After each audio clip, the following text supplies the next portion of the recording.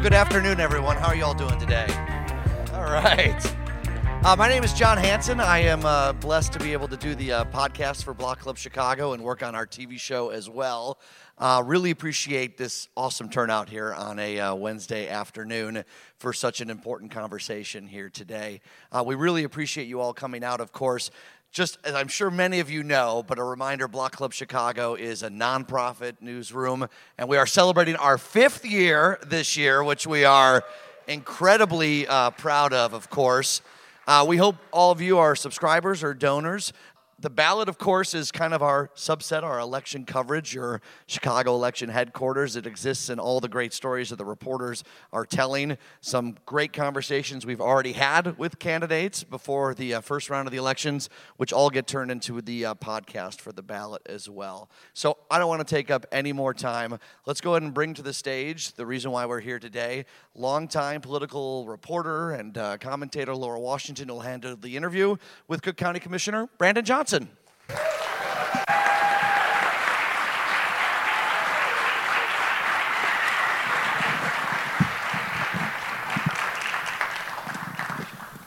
Hello. Can you hear me, everybody?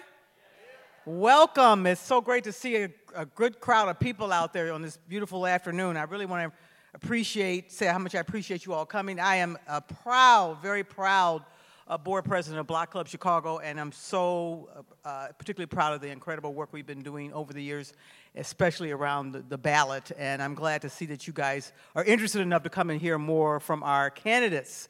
And some of you might have caught our first round. We did a whole round of interviews with all the pre-runoff candidates, and a couple lucky ones are getting to come back and talk to us again, and one of them is Brandon Johnson. So we're really thrilled. Thank you very much, Mr. Johnson, for being with us today. Hey, thanks for having me, Laura, and I'm very humbled and honored to be here. And we are humbled and honored to have you. So I wanted to talk, before we get into the real tough stuff, and there's a lot of important policy issues, and I want to move through this because we've only got an hour, and there's so many important things to talk about. But I want to talk a little bit about your personal background, and you've talked a little bit on the campaign trail about your family, and coming from a family of 10. Your father was a preacher. You had to share the bathroom, but let's dig a little bit more into that. Maybe not so much the bathroom, but some of the other personal things. So tell me a little bit more about the family and how many kids and where did you fit in terms of age and affinity? Yeah, thank you for that. So yes, 10 of us. My parents were also foster parents, so there were times where our home would be incredibly chaotic at times. We probably had enough people to run in every single ward in the city of Chicago. Mm-hmm. And my parents were just incredible human beings. And I'm the middle child, right? So in this conversation, I could cry and laugh at the same time. And but my life position as a middle child and being raised in such a dynamic family, very talented family too. My siblings, my father was a pastor, and so I have siblings who played instruments, they could sing, very creative.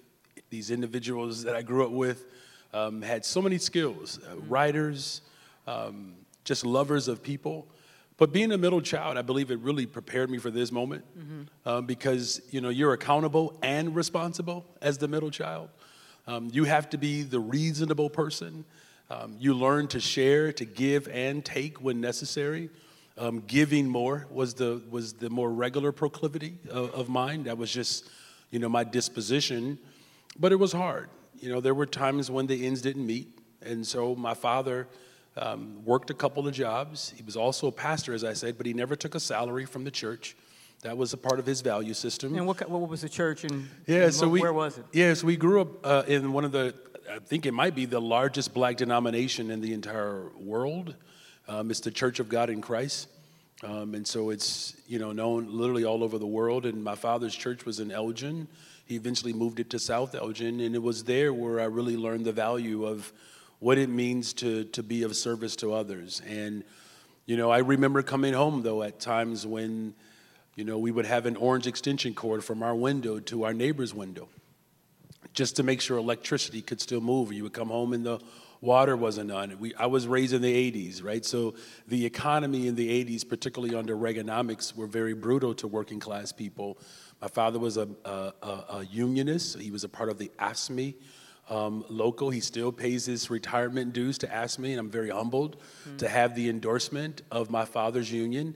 And the last time that my father's union ever endorsed a mayoral candidate was Mayor Harold Washington, so I'm greatly humbled by that. That's a good legacy. What about your mom? Yeah, so my mother was, she is, the person where I draw a lot of inspiration from. Unfortunately, my mother had a rare heart disease, and there was a moment in my father's work experience where he lost his job, and we were without health insurance for about 2 years. And because of this rare heart disease and the expenses associated with that, health insurance is tied to a W-2. And as a result of my father being fired and dismissed, though he won the job back, we just could not keep up with the medical debt or the medical bills. And so my mother passed away when she was 50 years old. Oh, wow. I remember the last time I saw her alive, in fact, it's almost like we knew this would be it. And she was preparing for church on a Sunday afternoon, and my older brother, Leon, was preparing to drop me back off to college. And she looked me in the face, Laura, and she just stopped me, and she said, Brandon, you're going to help a lot of people one day, but you got to learn how to take care of yourself a little bit better.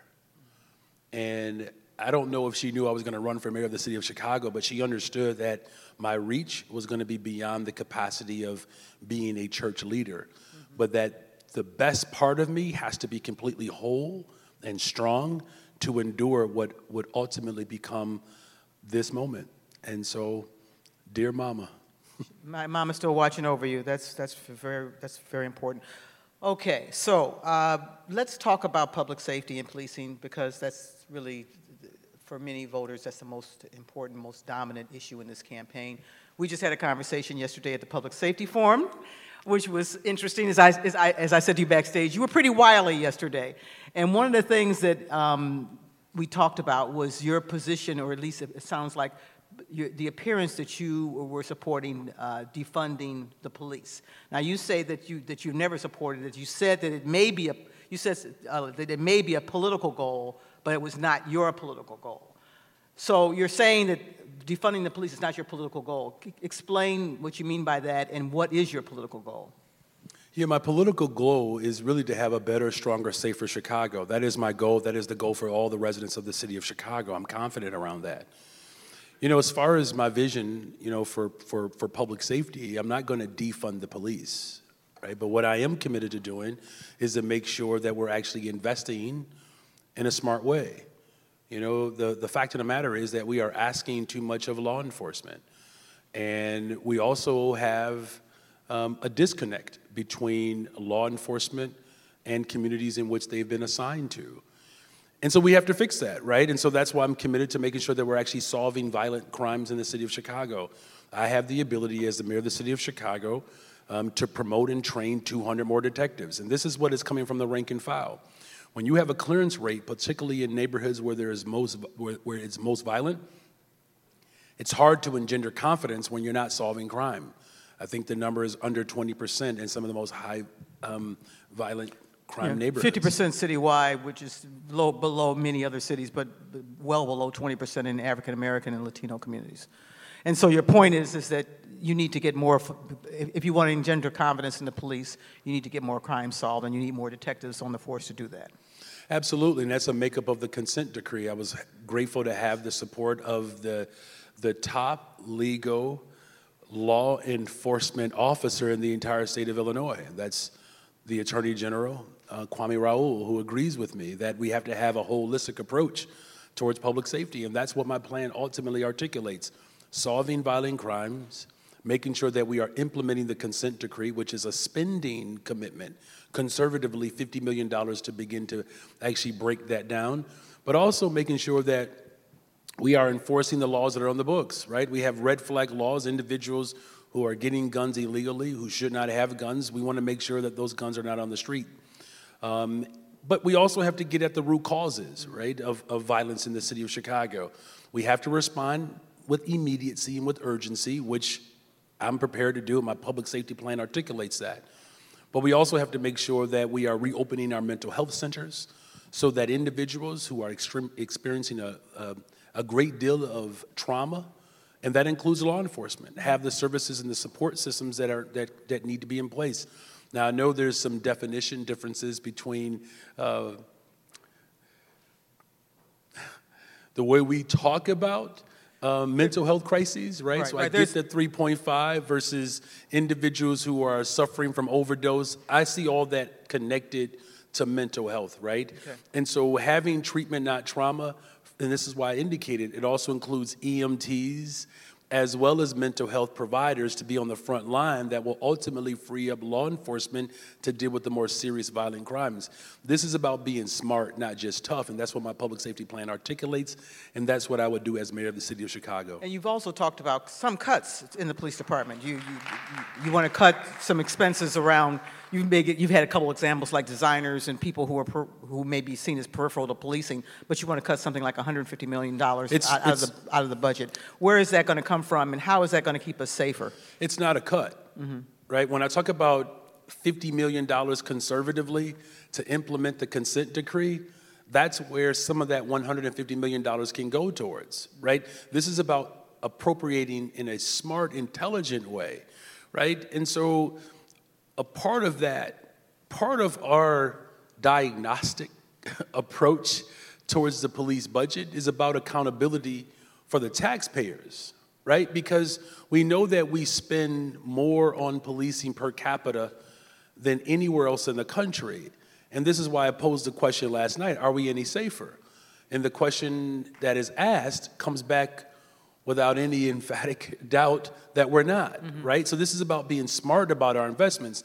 And again, it's not a cut, it's an allocation towards what actually can work. You're moving money from a less effective place to a better effective place.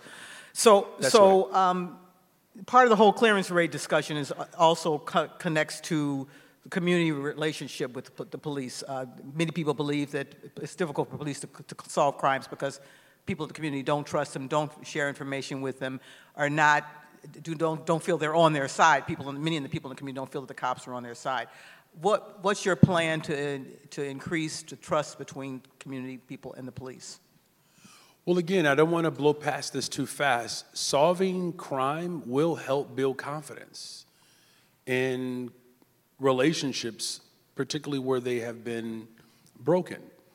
But it also requires us to make sure that police officers get the opportunity and experience to participate in community without necessarily wearing a badge.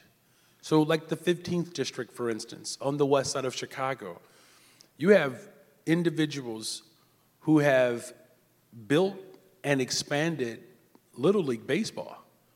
Like there are multiple parks over there, like Austin, Garfield Park, LaFolic Park, right, where they are literally on the front line, on their days off, coaching the very young people that they are charged to serve and protect, right? And so these are opportunities that are already available. Many of our law enforcement, particularly black and brown officers, they're pastors of churches, they run businesses, again, they're coaches. So you see this as a model that we could replicate throughout the city, activities where the police can engage with residents? With residents, with community organizations, with our faith community, in many different facets, right?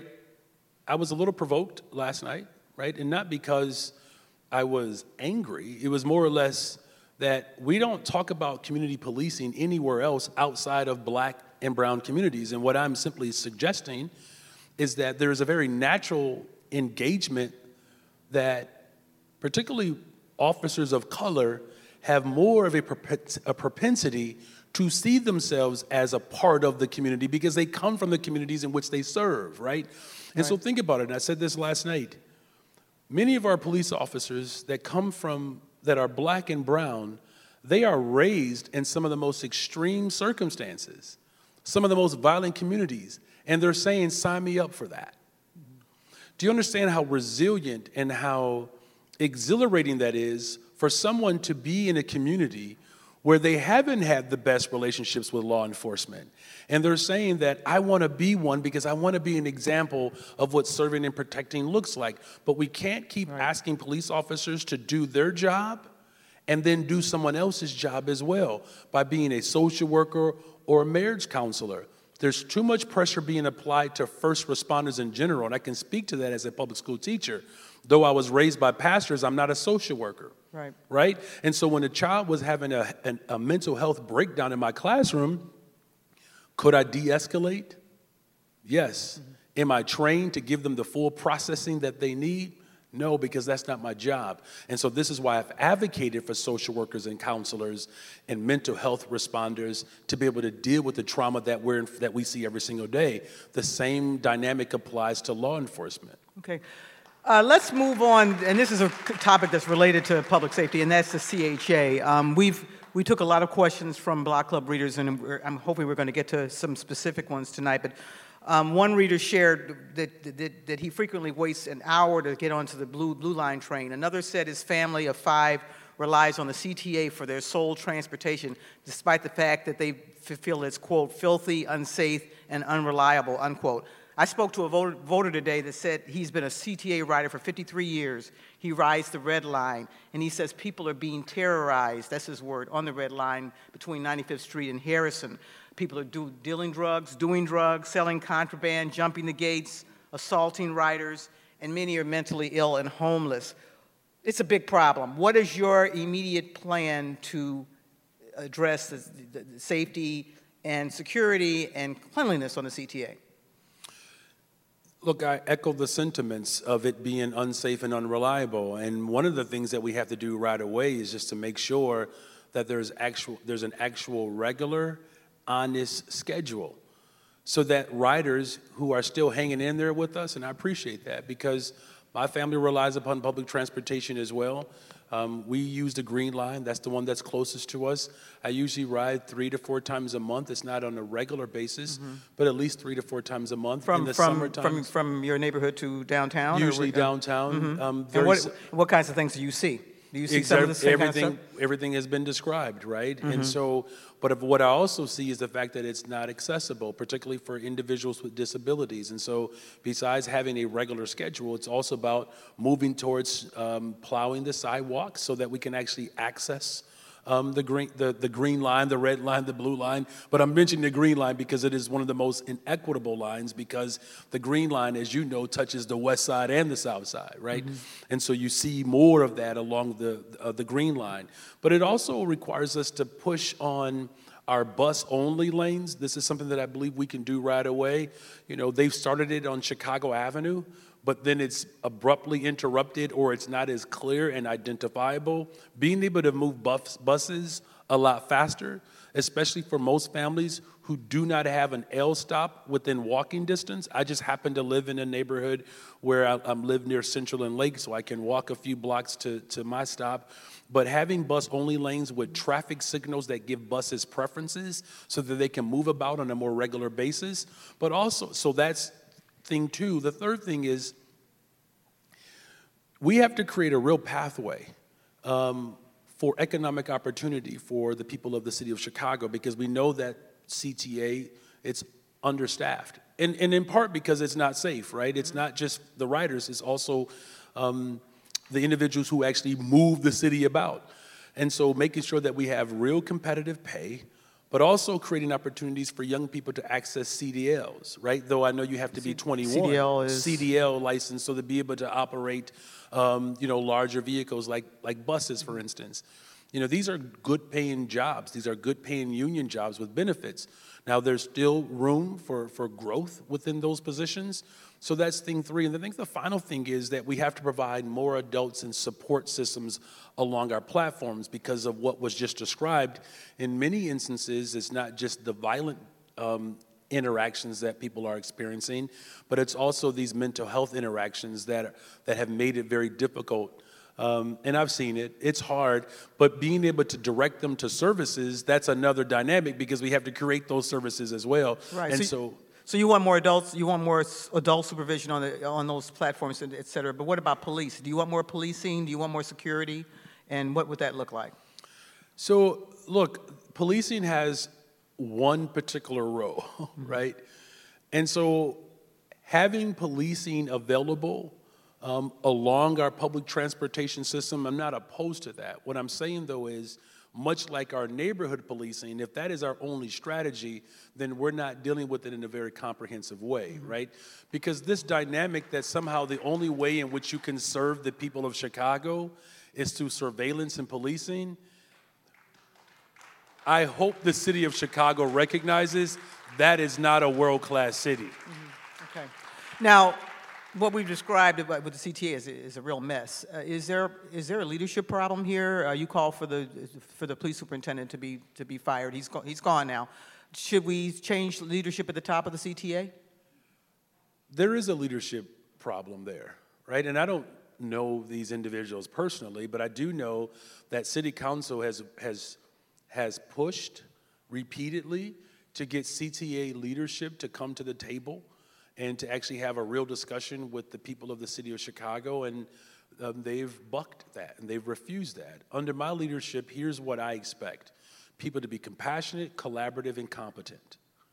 And if you can't demonstrate those very basic fundamental traits of a leader, then we will have to look elsewhere to find that, because in order to have a world-class city, we have to have a transportation system that works. It doesn't get discussed enough, but as a social studies teacher, one of the demands from those who were formerly enslaved, it wasn't just healthcare, education, jobs, and housing. The fifth demand of the formerly enslaved was transportation. And so we don't talk about transportation from a civil rights perspective, though we always celebrate the bus boycott. Like, one of the greatest movements that was ever provocated in this nation was around public transportation. And so demanding that leadership comes to the table is a ideology that is based from Black liberation. Now, everybody benefits from it, but this is why I'm very much focused on making sure that my legacy as mayor of the city of Chicago is to see public transportation reimagined, revived, and available in an equitable way, so that the very people who fought for transportation, my ancestors, that the city of Chicago gets to be a world-class city, leading the charge on what public transportation was always designed to do, particularly from people who were struggling in communities that I've grown up in. And those folks are much more dependent on the CTA than others. So, and thank you, Laura, because I want to make sure that I'm clear about that. That's a good line.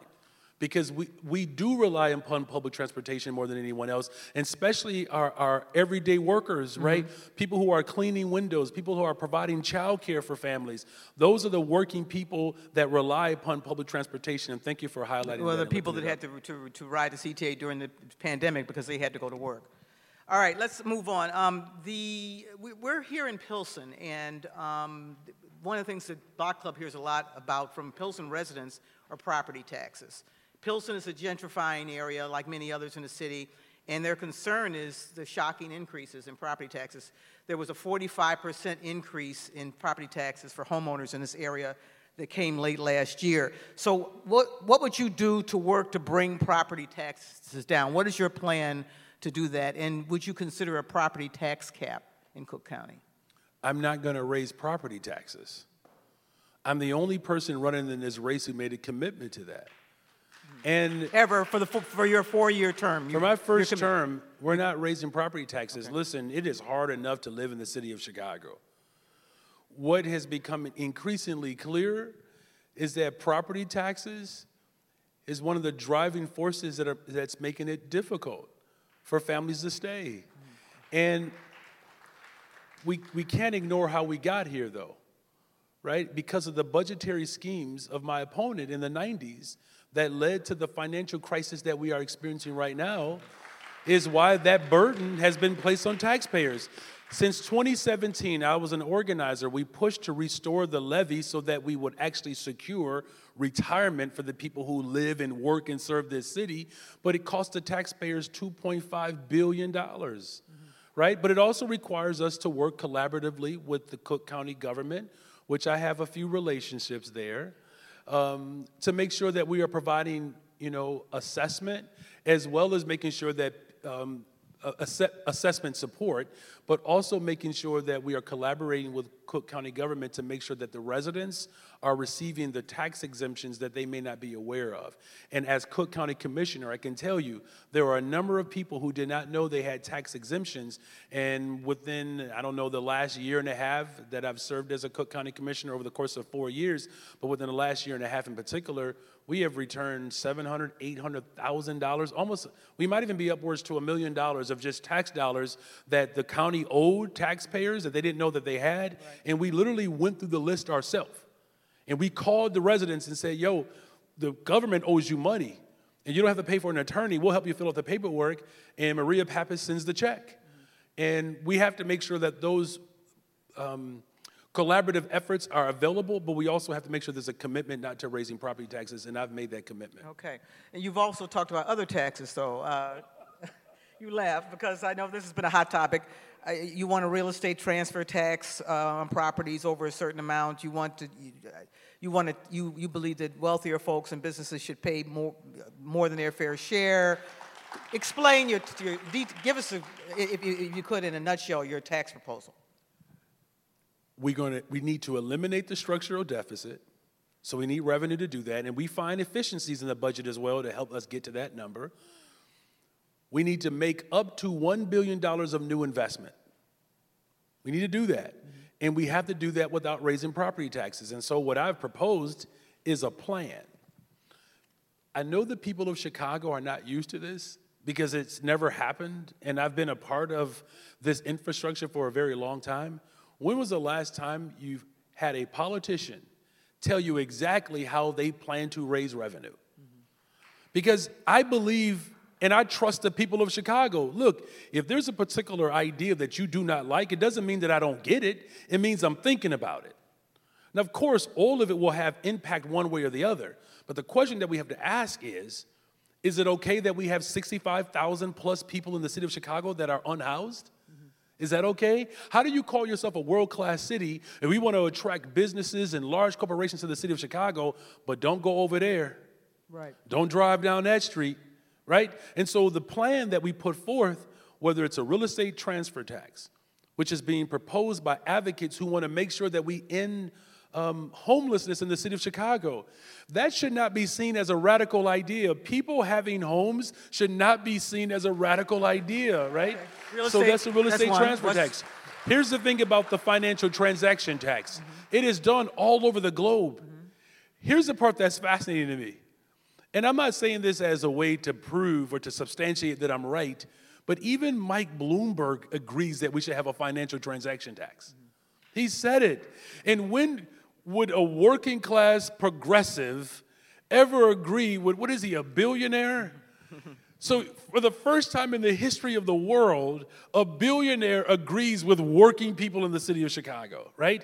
And it's been done. And we're not even talking about a heavy tax. We're talking about a half of a penny on high volume trading. Well, some critics say it's not practical, it's not applicable because the except for in Switzerland and France and other places in the world where they actually have a higher rate than what I'm even proposing. Here's the bottom line. Whether it's a jet fuel tax, whether it's a financial transaction tax, I fundamentally believe in the core democratic principles, even as President Biden said, that a teacher and a firefighter should not pay the same tax rate as a billionaire. It's just that simple. When we were fighting, remember this, Laura, when we were organizing and fighting for a fair tax structure, right? A progressive income tax. 71% of Chicagoans agreed with it. Now, we know that Ken Griffin spent $60 million to defeat it.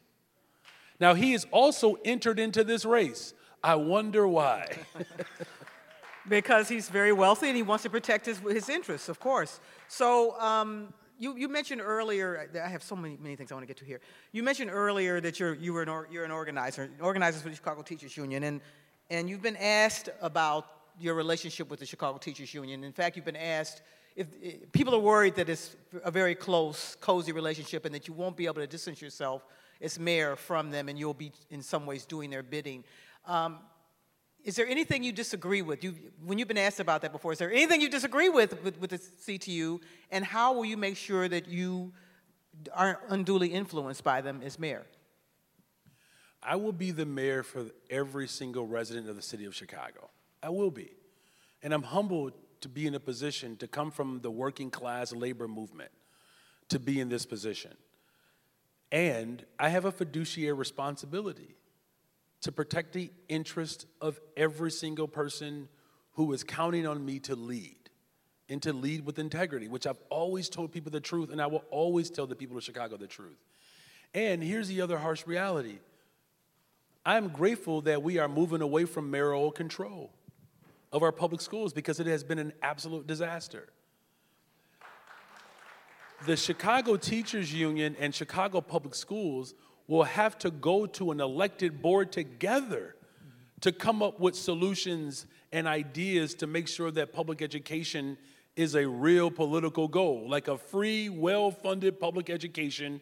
If it's a real political goal, teachers, school clerks, all the individuals who make up this local will have to go to CPS and work with the Board of Education. Now, someone who sends their children to public schools in the city of Chicago, I need it to work. But let me just offer this too, though. My value system for public education did not start when I became a teacher or an organizer with the Chicago Teachers Union. Because much like I've described as a social studies teacher, and I hate to bore you all, because I know every time I say social studies teacher, like half the audience starts to like nod off. But I know there's a few of you that enjoy social studies. I'm sure, though, right? No, they always love coming into my classroom. Yeah. But it was W.E.B. Du Bois that said that public education at the expense of the state, particularly in the South, after all, is a Negro idea. I am tethered to that ideology. That people who believe that public education at the expense of the state has to be available for the very people who birthed the idea, that's the team that I'm always going to be on. That's my proclivity, is to make sure that children in the city of Chicago, whether it's Jefferson Park or Morgan Park, why do we have to apply for a system that is ostensibly free? That's what I want to transform. Working with the school board, working with CTU, working with CPS, and working with the General Assembly to make sure that our schools are fully funded and supported. That should be the goal of everyone, and that's what I'm prepared to do as the next mayor of the city of Chicago. Okay. Work with everyone. Okay. But you've never disagreed with the CTU on anything? You have no disagreements with them on anything? How about we do this? Can you give me an example? Because it'll be easier. Why don't you give me an example of something that the CTU has proposed, and you ask my opinion on that? That's cherry picking. Then I mean, CTU has done a lot of things. So then here's the reason why the framing of that question doesn't get us to the ultimate answer. That the larger dynamic is: am I going to be fair for everyone? Will I be attached to an organization that I worked for? I think that's a fair question. To ask me what I disagree with the CTU on, let's think about what we have been advocating for in the city of Chicago. Nurses, social workers, counselors, therapists, sustainable community schools, an elected representative school board to make sure that children are housed, right? To make sure that black women in particular who have been targeted by school privatization and veteran teachers as a whole who have lost their jobs because of school privatization, to proliferation of charters, right? In communities where schools have been closed. And when you put a map over the proliferation of charter schools and school closings, these are also the most violent neighborhoods in the city of Chicago. If you're asking me if I believe that that is the right fight, then I'm going to say, yes, that's the right fight. Now, if there are budgetary demands that we cannot meet as a city, who better to go back in the room and say, y'all, come on. If I'm saying no, you got to know that they know that I'm saying no from a very, very, very pure place. Okay, well that's who better to say somebody no than someone that they actually know? Their friend. Okay, all right. One more education question, and we got so much to get to here. You've selective enrollment schools. I've seen you quoted pushing back on that concept. I think you called it a stratified system that, quote, serves only the wealthiest students. Some people say that system is crucial to keep middle and upper middle class families in the city. What's your take on the system, and how would you change it, the selective enrollment system? Yeah, so look, it has exacerbated the stratified school district that we are living in right now. So when you look at many of the selective enrollment schools, check out the enrollment of those schools with black children. Just look. I mean, this is what the data is producing. This is not just my own opinion of it. This is what is actually happening. What I do not want, as mayor of the city of Chicago, with poor parents and even middle-class families to come with their hand in hat in hand, begging for a school.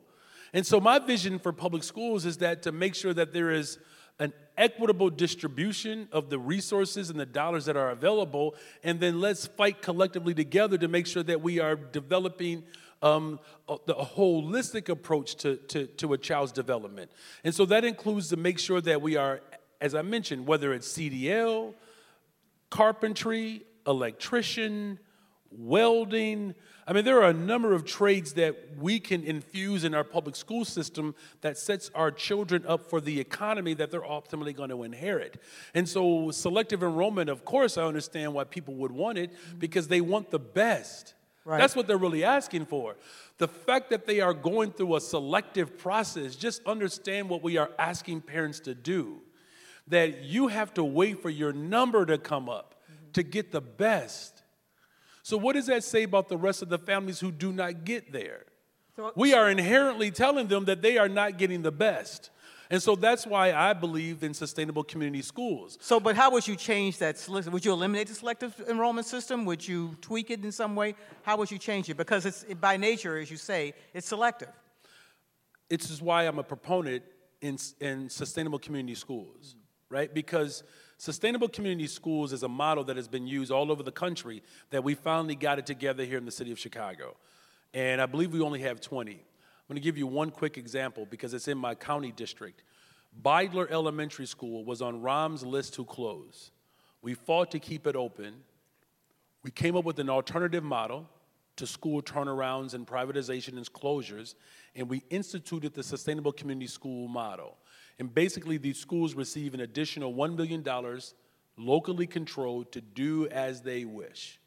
And now Beidler Elementary is one of the top schools in the entire city of Chicago, and it's a model for the rest of the city. And you know what they did? They included the community.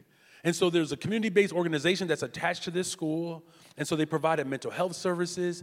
Parent participation has gone up. They're building gardens around the school. There's a deeper investment in the community because there's actual resources to give the families the ability to actually do more. Suspensions are down, fights are down. There's restorative justice practices, so it's giving a deeper dynamic within the community as a whole.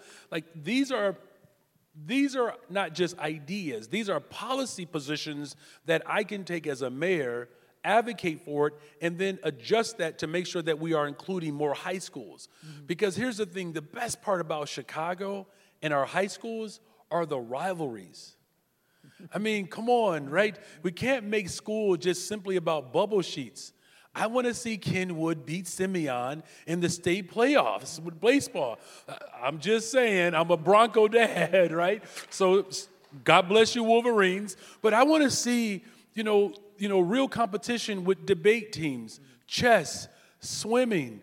I mean, there are so many different dynamics that we are missing out on because we have narrowed our curriculum. I'm saying expand that and grow it, and yes, it does cost resources. That's why we fought for a new funding formula that CPS is not implementing, where we should be implementing the needs-based versus the per-pupil-based. We are literally, as a district, leaving $1 billion on the table that we could have to have social workers, nurses, staffing that actually meets the demands of the community. All of that is possible. This is not a hyperbole. Right. It's available to us. You need a mayor who actually believes in public education. And I was mentioning to you backstage, I might be the first mayor in modern history that actually sends their children to the Chicago public schools. Yes. You have 3 children, and they are where? Where do they attend? So my 8 and 10-year-old attend O.A. Thorpe in Portage Park, and then our oldest attends Kenwood. And you want to know one of the main reasons why he's at Kenwood is because he plays the violin, and there's not a high school on the west side of Chicago that offers orchestra. So he has to travel with 20 miles or whatever that's to go to school. I don't know if it's 20 miles. You sound like my dad. I went 20 miles it feels, up the hill, it both probably ways, feels in the like snow. 20 miles. Well, it certainly does feel like it because it's like 45 to 48 minutes in traffic. So. Yeah. So I have I hate these gimmicky things, but this is a way to get a bunch of stuff done really quickly, a lightning round for you. You know, and I need a yes or no on each one of these things. A rent cap in Chicago or some other form of rent control, yes or no? I believe we should have rent control. Okay.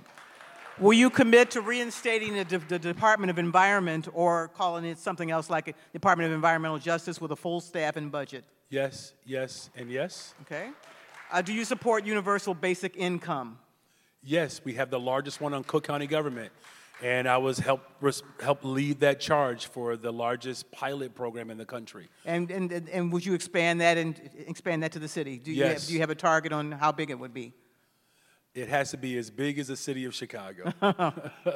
Would you support ranked choice voting in time for the 2027 municipal elections? I'm being encouraged to say yes. And that is a yes. Yes. Okay. That would have made it interesting. That would have had an interesting impact on this first round of mayoral election if we'd had that in place. I would have won on February 28th. No wonder you support it. Reparations for the descendants of enslaved people. Yes, and we start with those who have been tortured by this government, particularly those under the direction of John Burge. What do you elaborate on that a little bit? Yeah, so when we talk about reparations, I think it's important to note that where you have seen immediate damage done, a lot of times the conversation around reparations, people try to distance themselves from this formation because it happened yesteryear, which I don't agree with that premise. But one of the greatest examples in modern history is the fact that we had many black men in particular who were convicted of crimes that they did not do, and they were tortured under some of the most brutal circumstances right here in the city of Chicago. We have to repair that damage, and we have to make sure that that history is taught in our schools so it never happens again. Okay. As I mentioned, we have questions from readers, and we received dozens of them, and we won't get them all, but I want to get to some especially important ones, especially questions that were repeated. As mayor, would you move the proposed near Southside High School forward as planned at 24th and State, or would you seek to host it in an alternative location or scrap it altogether? Can I have a D? You gave me A, B, C. I want a D choice, and what I would say is that it really has to be a community process. That what I do not want, and I'm absolutely serious about this, we can't keep pitting communities against one another. And I appreciate the leadership of State Representative Teresa Ma that is calling for a community process that gives every voice an opportunity to lay out a vision for what we need. And I also believe that where public housing used to exist, we should build public housing there again. Okay. So you feel you would feel then, I mean, you want to go through the community process, but you feel that property should be reserved for public housing. I have called for a moratorium on building anything on land that used to be the homes of people of the city of Chicago. Okay. Particularly public housing. Okay. A question from a longtime Auburn Gresham resident and Block Club reader. What substantive steps will you take to ensure that new investments in underserved communities truly benefit longtime residents? And that relates to the Invest Southwest. You said already that you would continue that. How would you continue that, and how would you answer this question? It's a great question. So here's an area where I believe that Mayor Lori Lightfoot did an exceptional job at building. The challenge, of course, is that it's a reimbursement program. So for many small businesses, they didn't have the resources or the dollars to front to get the business off the ground in order to receive the benefit of the dollars, right? And so what I've said very clearly is, one, I want to conservatively add $500 million to our communities have to participate, as this question has just been asked, communities like Austin, Roseland, Auburn, Gresham, and it has to be a real community process. I really believe in this, Laura, that I want to close the gap between the fifth floor and everyday residents of the city of Chicago. I am not going to be our parents or grandparents or great-grandparents' mayor. I believe in co-governance, and I trust the needs and the desires of the people can actually help us make powerful decisions to ultimately transform the very communities that have been disinvested in for too long.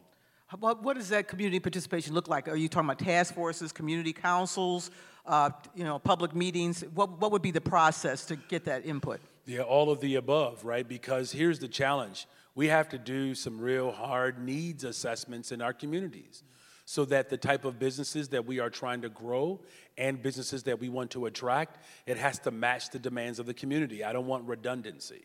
Right? And so this is why community process is important, because we saw this with Whole Foods, for instance. We have to do two dynamics. We have to make sure that we are creating economic drivers like small businesses while simultaneously making sure that we're protecting workers and growing salaries, because it makes no sense to offer a business and you don't have people with jobs that actually patronize the business, right? And so we have to have a dual track. It has to be a comprehensive approach, because what people are often worried about is that when businesses come into certain communities, people start to get worried of whether or not they're going to be able to afford to still live in this community. So we want to attract businesses and ideas that meet the needs of the various communities in which have been underserved and under-resourced, but we also have to continue to build on this economic track so that we can actually create a tax base that can actually help, be clients of the said businesses that we want to be in our communities. What would you say is, there's been so many challenges in so many neighborhoods in the city. What would you say is the least served or the most underserved community in Chicago right now? I see you, I hear you, and I love you. So you're going to get one scripture. Where your treasure is, there your heart will be also, right? When you love people, you invest in them. There is no bad idea that my children can ever come to me with, because I want what's best for them. And what I want for my children and my family, I want for every single family in the city of Chicago, to have a better, stronger, safer Chicago, where we do not leave it to chance that we'll be able to access public accommodations, but we need to establish a government that offers guarantee. And that's what I'm going to do when I'm mayor of the city of Chicago. So there's just, every community needs that support. You're not going to pick one. Is that what you're saying? I am saying that there is enough to go around for everyone. Okay. I want to see those dollars.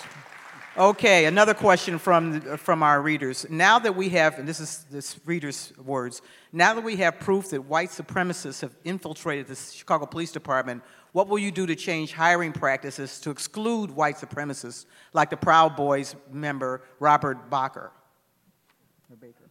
Yeah. Maybe we should just ask a question on the police exam, are you a white supremacist? No, somebody will probably actually answer that. Look, as I said earlier, when I actually do believe that the vast majority of people who show up on the front line, or the front lines every single day, actually care about this city, and they want to do their job, they want to do it well. And they want to get back home to their family, right? And we've seen violence proliferate in many different aspects, right? For a stretch there with the school shootings that were happening, the things that teachers had to worry about, the things that police officers have to worry about, nurses, bus drivers can tell you this, train operators. If you are a public employee and you're serving on the front line, you're exposed more and more to the trauma that has gone untreated in this city, in this country, quite frankly. What we have to do, though, is be honest about the barriers that these standardized tests have caused. And attracting a diversified workforce requires us to make sure that we are eliminating barriers from keeping them out of the workforce. And what we've seen is from psychological exams that dismiss qualified applicants, if they have misdemeanors in their past or their FICA scores look like mine, that somehow they're not qualified to serve and to protect. And so these are some of the dynamics that we have to eliminate, these barriers, to make sure that there is greater opportunity to have a diversified workforce. And of course, that includes our law enforcement. And here's the last thing. If we are aware that there's been an active participation in these hate groups, I fire them. Now, look, I know there's a union contract Right. that we would have to deal with, but take me to arbitration then. But what we can't do is to allow contracts to not only encourage, but give way to hateful, awful ideology. And that starts at the top. And that also starts with good supervision. And that's why, again, I'm looking for people who are compassionate, collaborative, and competent. How do you, and this relates again to what we just discussed, the FOP. Some people feel that some of the leadership in the FOP it's not necessarily supportive of every community in the city. How would you, and that the FOP might resist a mayor like you because of some of the things you've already said. How would you plan to work collaboratively with the FOP, given that background, to foster the needed culture change in the police department? This is why the consent decree is important, right? One of the baselines for the consent decree is to utilize our research institutions and our universities to come up with policies that ultimately provide transformation and reform to the police department. There are not enough ideas that are available to us because we're not spending to implement the consent decree. As far as working with labor, including the Fraternal Order of Police, I'm prepared to sit at the table with anyone. I am. And the goal is to make sure that public safety does not get lost in the midst of this contract, and that you can protect the interests of workers and making sure that they get to do their job most effectively while also providing support systems in place. I've talked to rank and file members in law enforcement. Many of them are frustrated every single day because they don't know who their supervisor is day to day. We literally have supervisors who supervise the supervisor. Mm-hmm. The turnover is so substantial because you just don't know who you're reporting to every day. That's like me as a public school teacher showing up and there's a different principal every other week. And why is that? What is there about the structure or the infrastructure of the police department that's happening? Because it requires someone to actually put together a plan. Mm-hmm. And you have to have a mayor who is willing to sit down with experts to help devise that plan. Under no circumstances will I ever say that I know everything about everything. In fact, anyone who says that they know everything about everything sounds like a rapper that I won't mention their name. You know, I love you, man. But, you know, I'm willing to learn from the expertise that people bring into their discipline, and that's the type of collaborative spirit that we need in the city of Chicago. We also have law enforcement. They have to buy and purchase, in many instances, their own equipment. If their pants rip or their shirt is torn and it's coming out of their pocket. As a public school teacher, I can tell you how frustrating that is when you have to buy your own supplies for a job that you have signed up for, but you don't have the resources to actually do that job. And so these are different dynamics that we can have. We can have a supervisory structure that is on par with national averages because it actually will lead to better policing, because that's the type of accountability that has to come from within. And having the right people who are supervising, they can actually better help support the individuals who are on the front line serving and protecting every single day. What kind of a police superintendent are you looking for? It has to be someone internal to the department? My preference is someone who understands the makeup of the city of Chicago. That is my preference. I actually believe that there's some value to that. As I mentioned before, you know, where my wife and I are raising our children in Austin on the west side, you know, we're in a particular territory where we are in the midst of the crosshairs on a regular basis. I want someone who understands that and knows that so that our policing is smart, not just tough, right?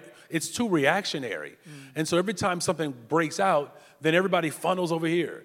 And then when that cools out and something over there breaks out, everybody runs over there. As a teacher, one of the best things you can ever do, especially if you're teaching in Chicago Public Schools, have a lesson plan, especially with middle school students. Because if you're not organized and there's not a plan, you have to have a plan for the plan just in case the original plan don't quite work out. Mm-hmm. That is what I'm looking for, someone who is strategic, someone who is thoughtful, someone who is courageous, someone who is willing to be on the front line with the rank and file members, someone who has the work and lived experience of people who are living in these communities, someone who can bring neighborhoods together, someone who is transformational, someone who's willing to work with me and the Attorney General. That's what I'm going to be looking for. And from you, I'm sure you've had conversations with higher ups in the police department. Are there people in the police department right now that as you described, that have the potential to do that job? There are some strong recommendations that are coming my way, and I'm not going to mention names, Laura. I knew you were going to say that. But you have some strong recommendations that you find impressive.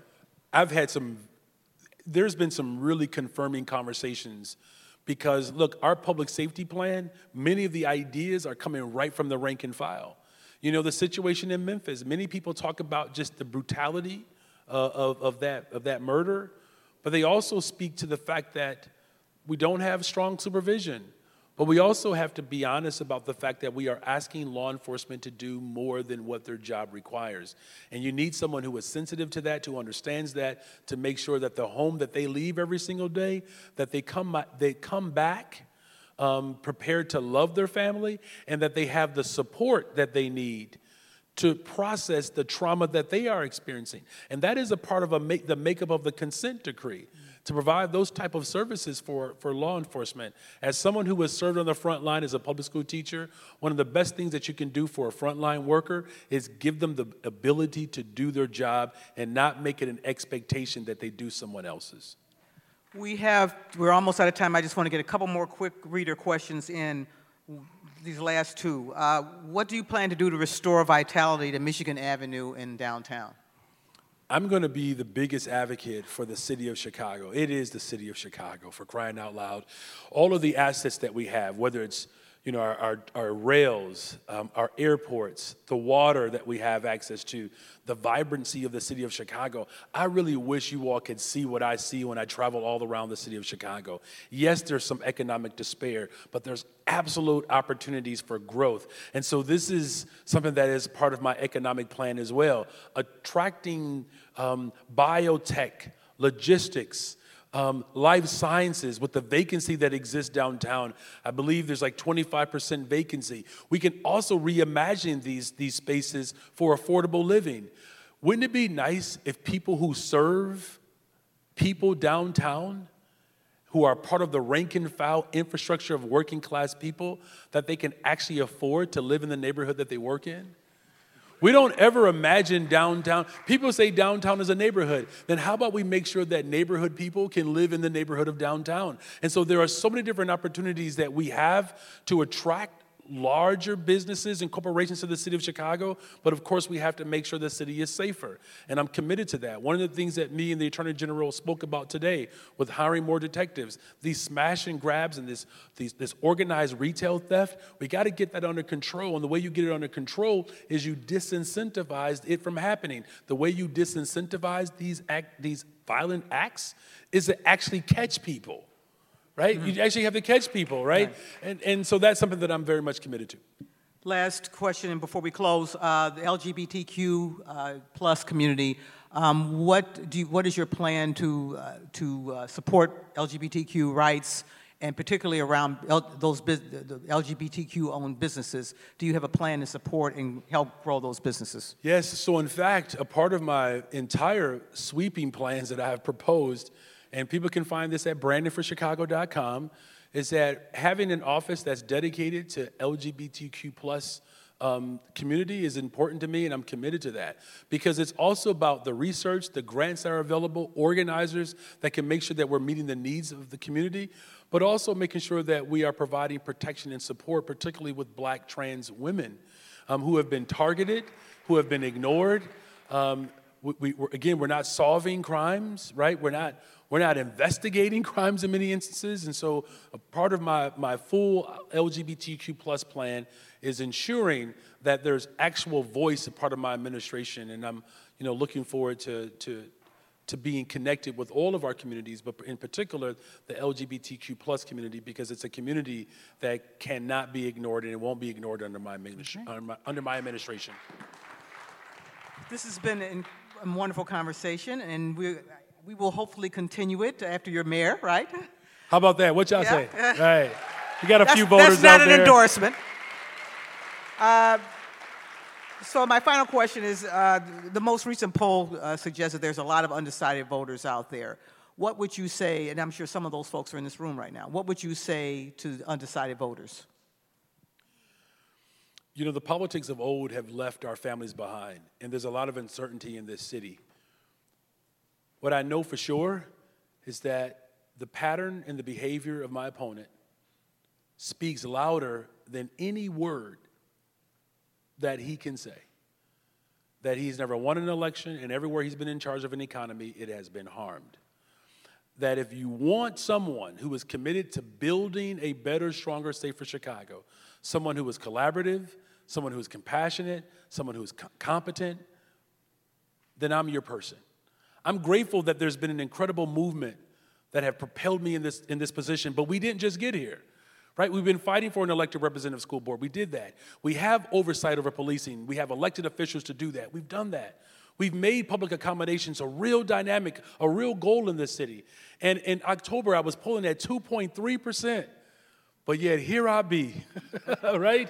And so if you want someone who is committed to bringing economic, racial, and social justice and bringing our communities together, like what my candidacy has done, from Jan Schakowsky to Delia Ramirez to Congressman Davis to Jonathan Jackson to child care workers to nurses, independent political organizations, over 1,000 volunteers, over hundreds of individual donors that have come together to bring this moment about, on April 4th, we actually get to see the full manifestation of what someone dreamed of, where the labor rights movement and the civil rights movement were to ever collide, what enormous potential it would be. Those are the words of Dr. King, and I'm hoping that we can live out the manifestation of what he dreamed of. Thank you very much. We will see. Thank you very much. Thanks for joining us, all of you, for Block Club The Ballot. We have flyers on our merchandise table out front that have QR codes that offer you a free 1-month subscription, and there's plenty of great stuff to buy out there as well. I want to remind you that on Monday, March 27th at 4 p.m., we will be right back here for a conversation with Paul Vallis. Check out our website, blockclubchicago.org, for more information, and be sure to follow all of our great reporting on all the citywide races. See you on the 27th. Thanks for coming.